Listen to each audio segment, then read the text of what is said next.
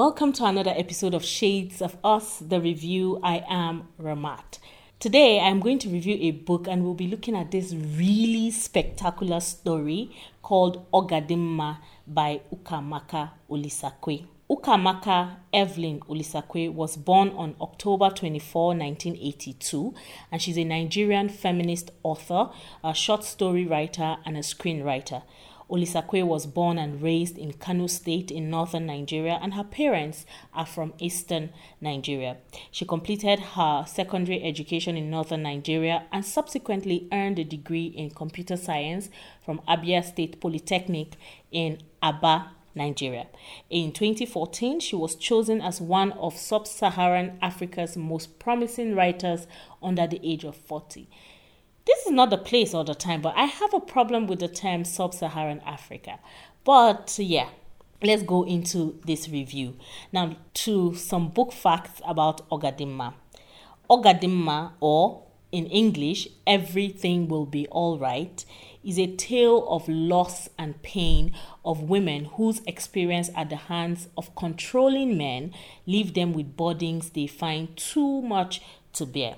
It was published by the Indigo Press on March 1, 2021. It is written in English. It has 256 pages if you're buying paperback.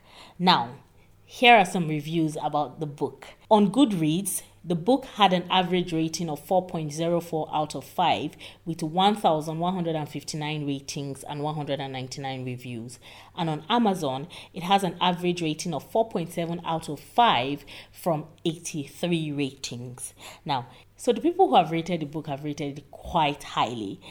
Some people even higher still. Someone like Christopher Merrill, the author of Self-Portrait with Dogwood, said that the book is an intimate and dazzling exploration of the life and times of a young Nigerian woman whose move to the city of Lagos leads to a series of encounters which are by turns disorienting, revelatory, and tragic. But not everyone thinks the book is a great book. Someone on rovingbooks.com described the book as, open quote, "This was a quick read, but I didn't really enjoy the story. I guess it just wasn't for me. I found it quite difficult to relate to the protagonist, and whenever that happens, it affects how I feel about the story. Nevertheless, domestic violence and rape are terrible experiences for survivors, and it's a welcome development that more writers are telling these stories." Close quote. I was going to pick, a bone with this person, whoever this person was, but I sort of understand why this person hasn't connected. When people say that art is subjective, I completely agree with that. And this book was something that, because they could not connect to the protagonist, it was hard for them to accept it. And I am like that. When I read a book, I sort of get into the shoes of the protagonist and I connect so much that sometimes I forget that I am Ramat and the protagonist is a protagonist, right? So maybe because they didn't connect, they didn't like the story, but it's what it is. Having said all of that, I would go into what the storyline of Ogadinma was. Now, Ogadinma delivers a powerful tale of a young Nigerian woman yearning for freedom.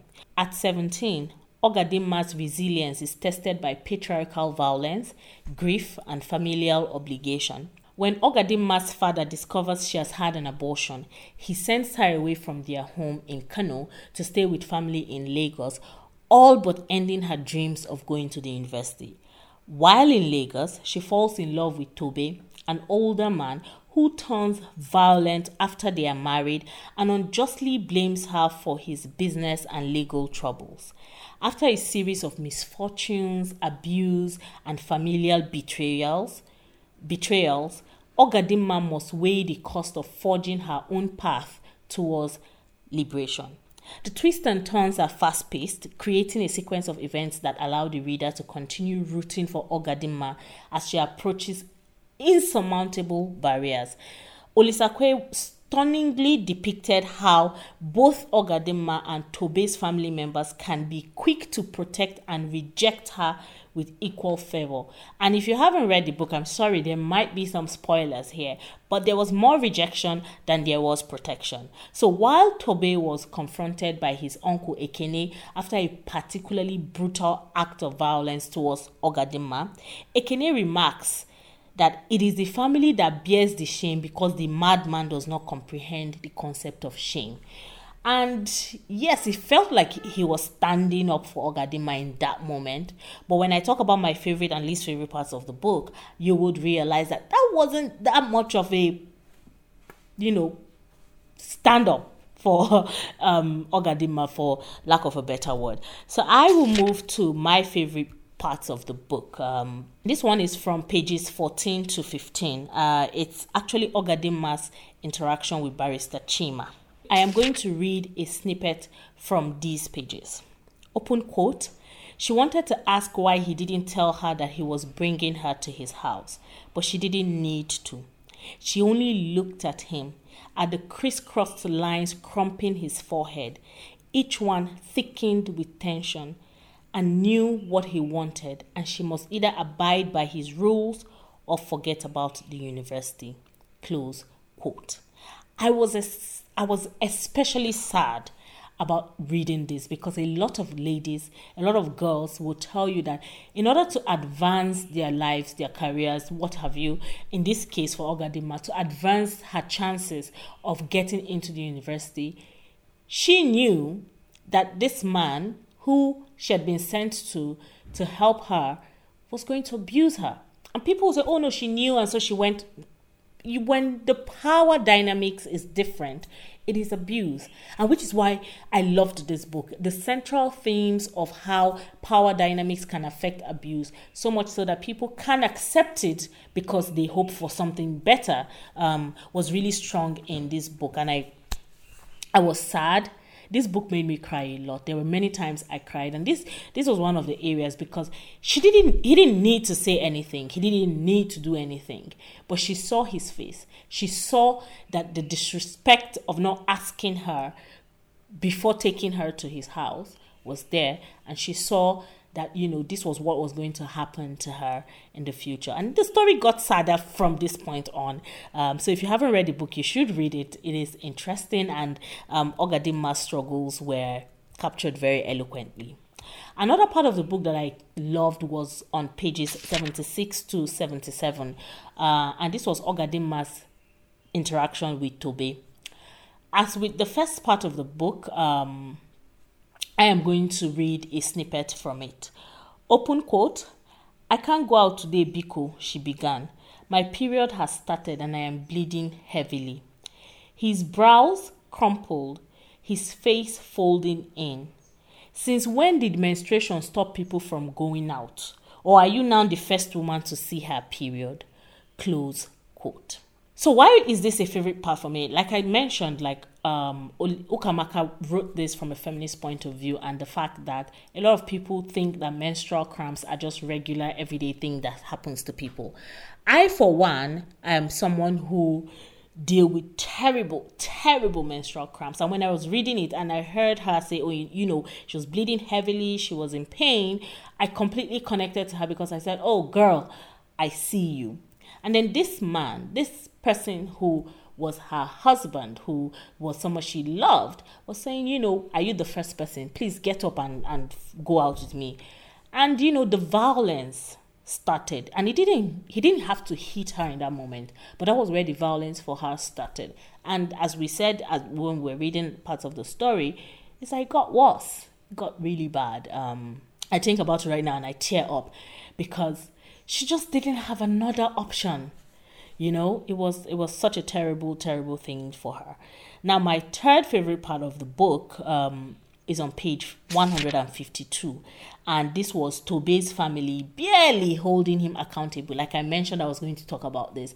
So I would read a part of a snippet from the book. Open quote, "Tobe stared at the floor between his spread feet as his uncle spoke. He was upset, but this did not deter Ekene.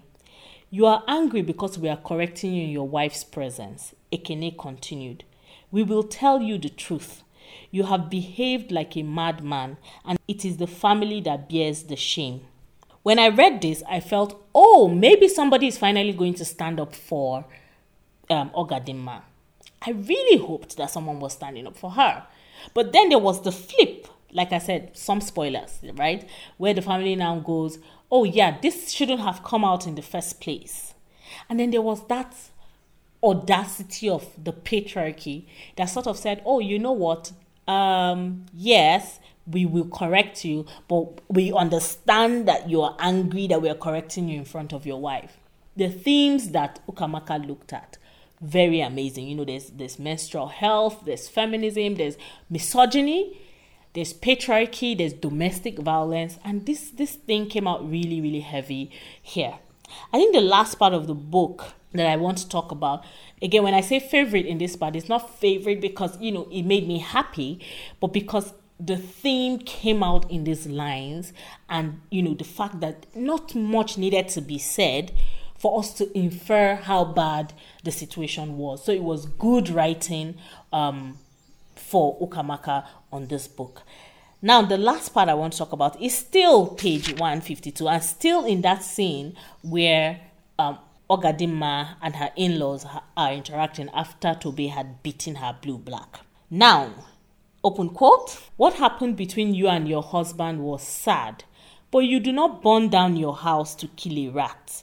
You will not let anger destroy the bonds that hold you together. Do you hear me? Close quote. This was Ekene, Tobe's uncle, talking to Ogadinma. Now you see that this uncle, who supposedly was standing up for this girl, rather than say, you know what, this violence has been much. Even if it was the first time, but it had happened a couple of times, right? But this one was really bad. So rather than say, you know what, Tobe, you are not capable of being a husband. If you cannot control yourself, you should not be a husband. And, you know, get this girl out of the situation. He instead reminded her that it was her job to not burn her house just because there was a problem. And I hated it so much because it is so common in our communities, in our societies. There's someone that we are trying to work with to help out, and how family is trying to insist that she stays because, you know, stay with your husband. You don't know what other women are going through and all of that nonsense. Domestic violence really, really, really gets me pissed off. These were the areas in the book that there wasn't much that needed to be said, but you could just infer how bad the situation was. So generally, I saw this book as this really important story that followed the life of a woman who has dealt with rape, with emotional and physical abuse, and the structures that helped her to get abused. Because I've talked about this on my video logs, I've talked about this on the blog, and I've talked about how there are structures in communities that help women be abused. One is family. The second is the community themselves. The third are religious or traditional leaders. The fourth are even health facilities. The fifth are, you know, structures that are supposed to give justice, the police, the courts, and what have you, who are not helping in any way. These people who should have protected her, who should have been there to charge the husband for abusing her, for stomping on her rights, let him abuse her because it was better for her to maintain the charade of being married than letting this thing get out. It was sad. Ogadinma dealt with all of this. A family who should have protected her but didn't. A husband who should have loved her but didn't. A society that just didn't care. What happens to her in the end? I think you need to read the book if you haven't read it. I haven't spoiled it that much. There's still some other stories you can pick up from here. But overall, I am going to rate this book an 8/10. But that's my opinion. What do you think about Ogadinma? Have you read it? What did you feel about the story? Do you like the book? What are your favorite and least favorite parts? Please share your views with me in the comment section. Remember, you can select the book for next month and we will definitely jump on it for you. That's about it on the show today. Listen to the end of this podcast to find out ways to contact us. And please don't forget to tune in every Thursdays at 1:05 p.m. on our platforms. It's hugs and kisses from Ramat. Bye. That's a wrap on today's podcast. Like us on Facebook and LinkedIn at Shades of Us, or you could follow us on Twitter and Instagram at Shades of Us Media. Tell us any song, album, movie, or series you think will make for a great review by sending an email to shadesofussafrica@gmail.com or a WhatsApp message to +234 905 912 7552. Thanks for listening. Bye.